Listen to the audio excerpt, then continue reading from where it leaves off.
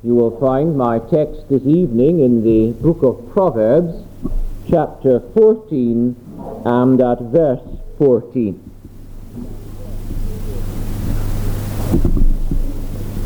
The backslider in heart shall be filled with his own ways, and a good man shall be satisfied from himself.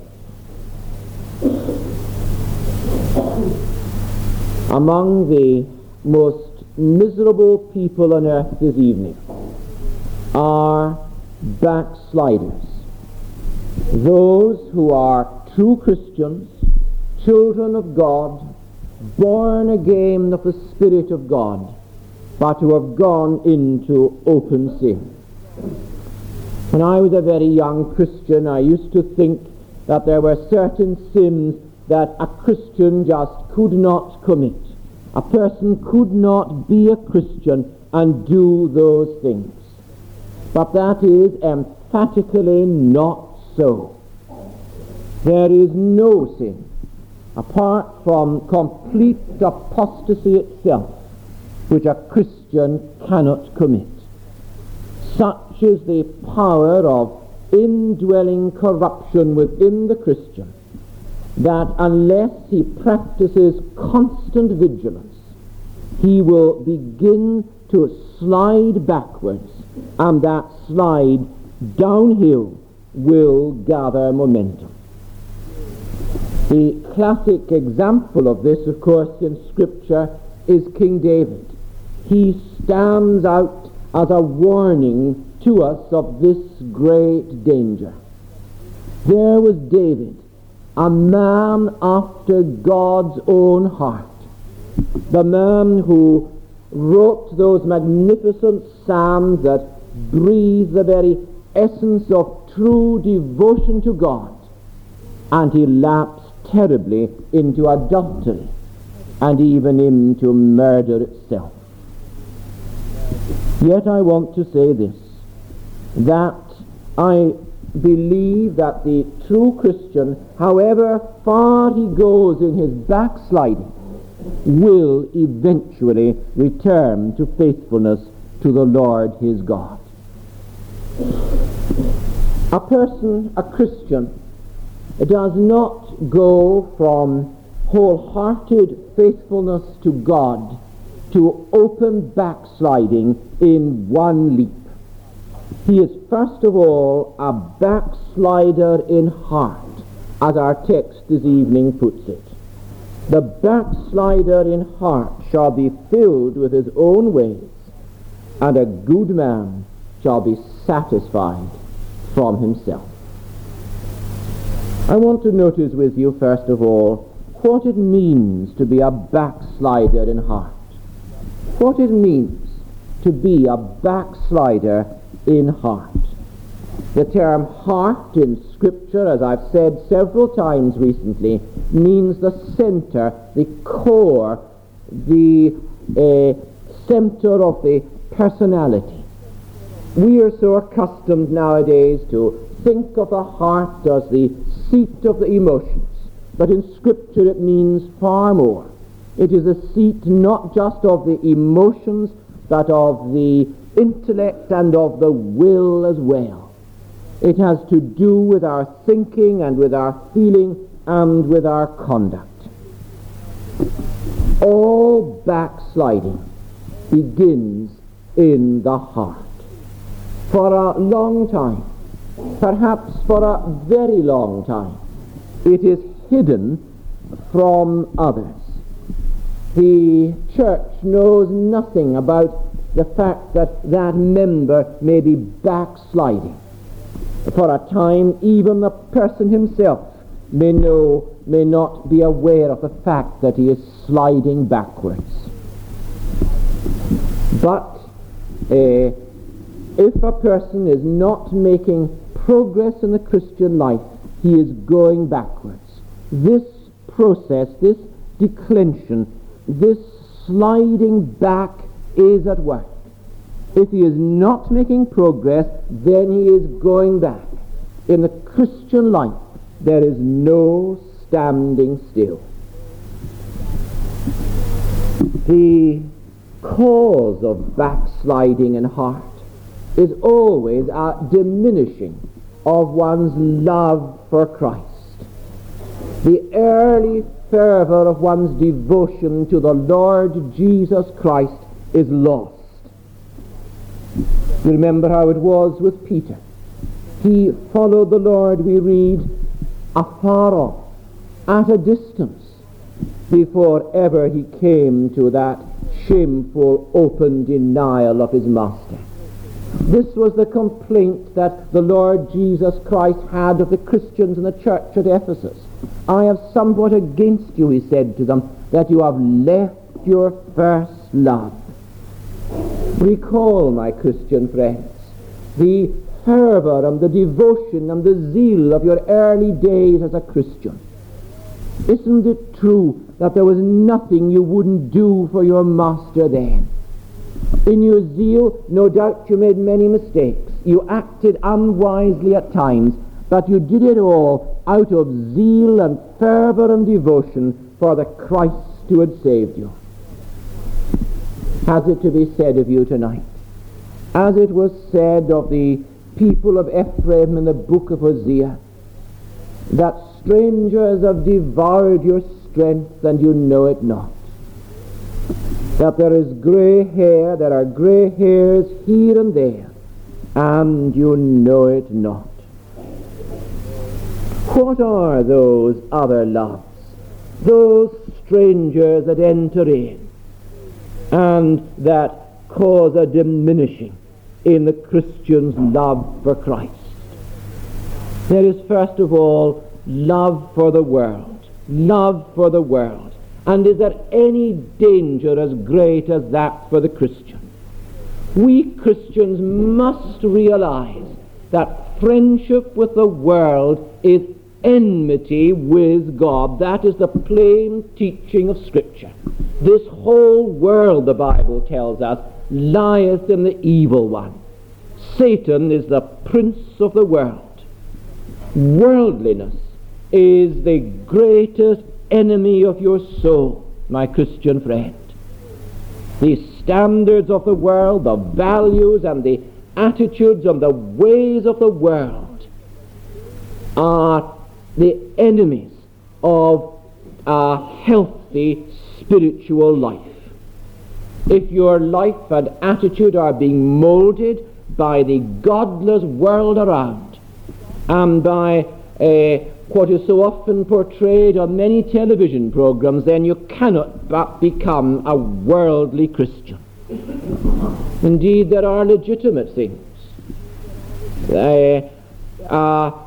Concern for one's business or for one's profession or for one's recreations, legitimate things in themselves that can sap one's spiritual vitality if they have a place in the heart that should be reserved for God alone.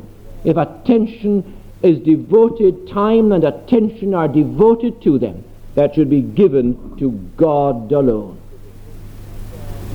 Then too we have to say this, that sometimes love of others, creature love, can supplant in the Christian heart the love of Christ, love that should be given to the Lord Jesus Christ. Now God, in his goodness and in his kindness and in his love, gives to us the love of others and love for others. Love is of God. But we love others best when we love God, when we love Christ most of all.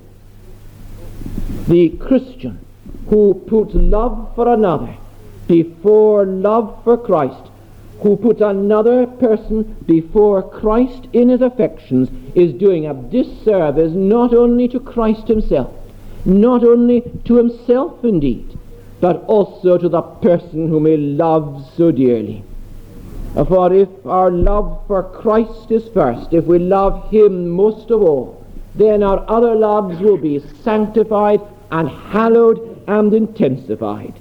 And God will use us as a vehicle of blessing to those whom we love. If our love for him is first, he will bind us to those whom we love in this world with yet stronger ties. And then also there is the love of sin. Another love, another stranger that enters in and devours our strength. The love of sin. Love for sin always diminishes love for Christ. Love of sin, sin unmortified and indulged in the heart, inevitably draws that heart away from the Lord Jesus Christ and from love for him. It inevitably leads to backsliding. The true Christian who is being faithful to his Lord will vigorously, in the power of the Holy Spirit, mortify sin in his heart and strive after righteousness. My Christian friend, I beg of you tonight, examine yourself. Are you backsliding in heart? I must examine myself too. How is it that such backsliding in heart shows itself? How can we know that we are backsliding in heart? There are certain questions that I must ask myself. Is prayer the delight that it once was for me? Do I still love to go into a secret place, there be alone with God day by day, and pour out my heart to him earnestly in prayer? Or do I now have to drag myself to the place of prayer? Do I love to call upon God in prayer? Is the Bible still the thrilling book to me that once it was? Or has the Bible become dull and uninteresting to me? Has my Bible reading become a formality? Am I still keen to meet with God in his word every day? Have I grown, or am I growing lukewarm with regard to the services of God's house? Do I long for the Lord's day to come round and the hour of public worship? Or do I have to drag myself now to church? Do the services of the Lord's day and of the prayer meeting midweek still have the attraction for me that once they had? With regard to prayer itself, to private Bible reading, to the services of God's house, is there a weariness now about my attitude? Am I taking liberties with sinful things that I wouldn't take before? Your answer to those questions, my friend, will be an indication to you as to whether or not you are backsliding in heart. What it is to be a backslider in heart. And secondly, we notice what it leads to. What it leads to. To what does it lead? Our text tells us. The text says, the backslider in heart shall be filled with his own ways. That's what it leads to. He's filled with his own ways. There are various steps that the backslider in heart takes. Let me try and outline them. First of all, it is his own ways that he follows, and not the Lord's. He doesn't have time now, nor the inclination for the things of God. But he has time and inclination for the world and the things of the world. Less important things, some of them things he ought to give time and attention to daily, but nonetheless less important things. Less important things fill his mind and his day. And those things expel from his mind and from his day the things that are most important, the most important things of all. His work. He has time for that. His recreations, time for that. His social life, time for that, but no time for the Bible, no time for prayer, no time for the work and the service of the Church of Christ. His own ways are the ways he follows, not the Lord's ways. And then there's this second step. He grows bolder. He becomes more defiant. He begins to put a bold face on it. There was a time when you could have reasoned with him and spoken with him if you thought he was being overtaken in a fault. A spiritual friend could reason with him, and he would listen to him and consider what he said and thank him for his loving concern. But it's all so different now. He's making his excuses now. Vigorously he defends his conduct, and he does so because of those qualms of conscience which he has. Oh, he says, I was once too puritanical altogether. I was immature then, and I was carrying things too far. I was being over-scrupulous. I've come to learn now that you just mustn't carry things too far. He's doing all that he can to justify himself, but his reasons and his excuses are not taken from the Word of God at all. He's filled with his own ways. And then there's this third step, chastisement. Chastisement. He's filled with his own ways. The rod that chastises him is a rod of his own making. It all takes time, but backsliding in heart leads inevitably to a damaged spiritual life.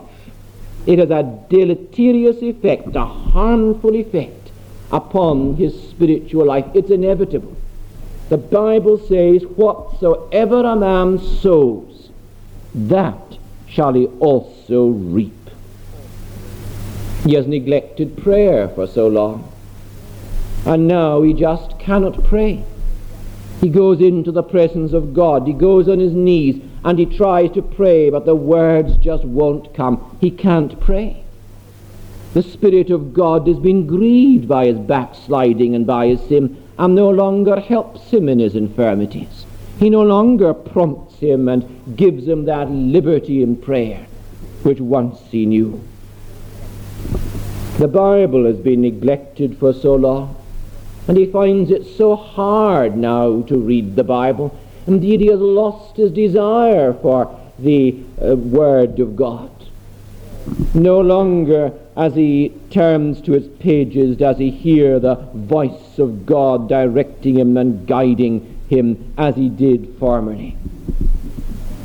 And then there's that sin that he had been indulging in secret. Nobody knew anything about it, but it has enslaved him now. It has him in its grip, and he cannot get free. It has usurped a prevalence in his life that he had never intended at all. Then, too, his influence over other people has departed. There was that friend, perhaps a member of his own family, or a close friend whom he was desperately anxious in the early days of his Christian experience to win for the Lord Jesus Christ. That was his greatest longing. But you see, he has compromised. And that person has seen the inconsistency that there is. He has failed to take his stand for Christ, even though it may have been difficult to do so. And his influence over that one and over others has waned. Instead of winning them for Christ, he himself is drawn away into unfaithfulness. If the man himself or the woman herself shows no enthusiasm for God and for the things of God, can she expect the family or his friends or her friends to have that enthusiasm themselves? His conduct has come back upon himself. He is filled with his own ways. But then there's a fourth step. He becomes miserable. Miserable. He thought that in the way of compromise he would find satisfaction. He out and come back upon him. He is filled with his own way. I'm sure, my friend, that we all know some who were once bright lights in the Church of Christ, whose history conforms to the pattern that I've been describing this evening. Oh, my friends, my Christian friends, let us be constantly vigilant. Every one of us, however far advanced he may be in the Christian way, is in danger of backsliding in heart. And if that backsliding in heart is allowed to continue, it will lead to open shame. Examine yourself. Guard against it. Be constantly vigilant. What it leads to.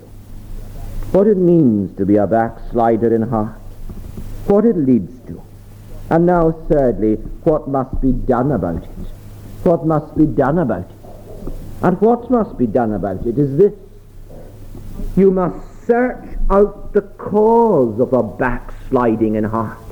You must discover what its cause is.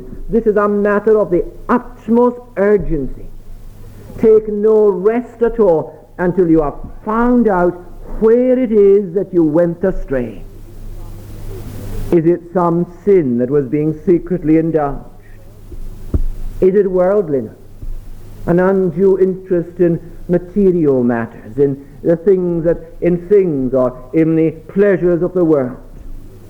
Is it an unwillingness to face the laughter or the ridicule of others for taking a stand for the Lord Jesus Christ? Is it someone else whom one has put before the Lord Jesus Christ? Is it negligence? Is it sloth? And when one has discovered, when you have discovered what the cause of the backsliding is, then you must go into God's presence and make full confession to Him. Take time to be alone with God. Tell Him all. Hold nothing back. Make a clean breast of it. Acknowledge your sin. Say to Him with the psalmist, "Against Thee only have I sinned. In Thy sight done this ill." And then there must be an entire mortification and abandonment of the cause of the backsliding. You cannot know again the joy of God's salvation until that sin that has been unmortified and indulged is repudiated, is mortified and done to death, and the cause of the backsliding is faced and forsaken. You cannot play with this, my friends. It is a desperately serious matter. You must take that thing, whatever it is that is the cause of the backsliding, and mortify it. Mortify it. Mortify it. Do it to death. You must utterly destroy it, as Joshua utterly destroyed the city of Jericho and everything that he found within that city. This is not a surface work. It is a dealing with the root of the matter. We must aim at the complete subjection of the principle of sin within. Until that is done, there can be no true return to the Lord. And the return of a backslider is not easy. Indeed, it is exceedingly difficult. It can only be done, this work, in the power of the indwelling Spirit of God. If ye through the Spirit do mortify the deeds of the body, ye shall live. Seek the enabling of God's Spirit. Call out, cry out to God for His Spirit. He will give His Spirit to those who earnestly seek Him.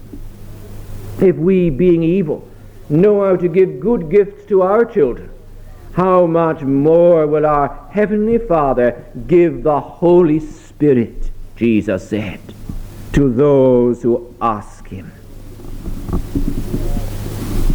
Is God speaking speaking to you, my friend, this evening. If there is the least suggestion of backsliding in heart, deal with it right away. The longer you leave it, the harder it will be to deal with it, and the sorer will be the chastisement, the more you will be filled with your own ways. Deal with it at the earliest signs of such backsliding, and if it has advanced somewhat, then don't go to sleep tonight until you are in a right relationship with God. Backsliding in heart unchecked is something which is exceedingly dangerous. It causes untold misery. The unbeliever may do 1,000 things for which he will not be chastised in this world. God reserves vengeance for him in the world to come. But it's not so with a child of God. He cannot sin. He cannot continue in sin and not feel the rod of God's chastisement upon him. God loves him far too much not to discipline him. What must be done about it? What it is to backslide in heart, what it leads to, what we must do about it, and now fourthly, the encouragement that is given. The encouragement that is given, and we have it in the second half of the verse. And a good man shall be satisfied from himself.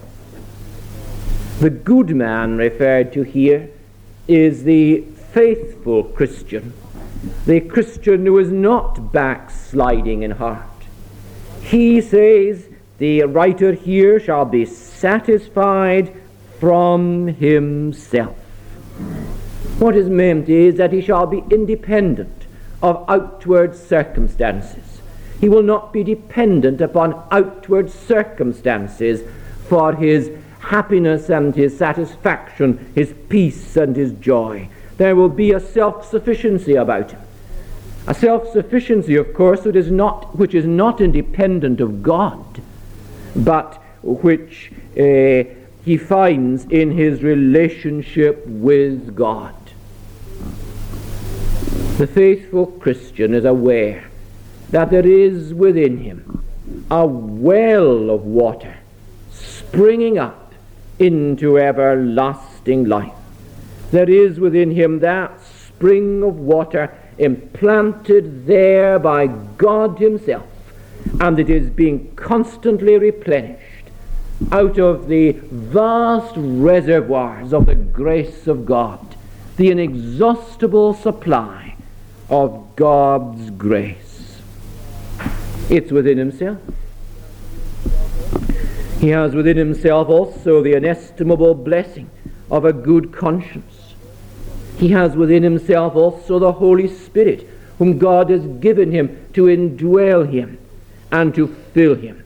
And the Spirit within him is in him, assuring him of his salvation and pouring into him, pouring out within him the love of Christ.